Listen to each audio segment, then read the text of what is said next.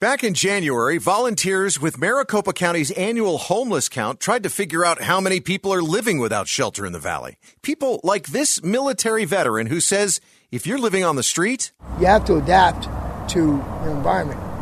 You have to, or it'll eat you up. He told our Colton Krolak that he lost his welding job during the pandemic and hasn't found a way back on his feet. He asked to be identified only by his initials LML because he doesn't want his adult daughters to know about his situation. You don't rely on the kids at this age. You just don't. The next day, I was at a stand-down event in Phoenix where folks from Elks Lodge number 335 handed out tons of clothes, shoes, sleeping bags, and tents to homeless veterans. Sadly, the sleeping bags and tents are what constitute a bed and home for many.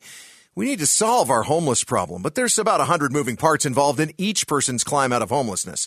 One bill that's making its way through the state legislature would solve one homeless problem for people who aren't homeless. SB 1413 would require cities to tear down homeless camps, like that huge one of about 1,000 people known as The Zone. It's sprouted up just north of the Human Services campus in Phoenix, where Arizona's largest shelter and several agencies who serve the homeless call home.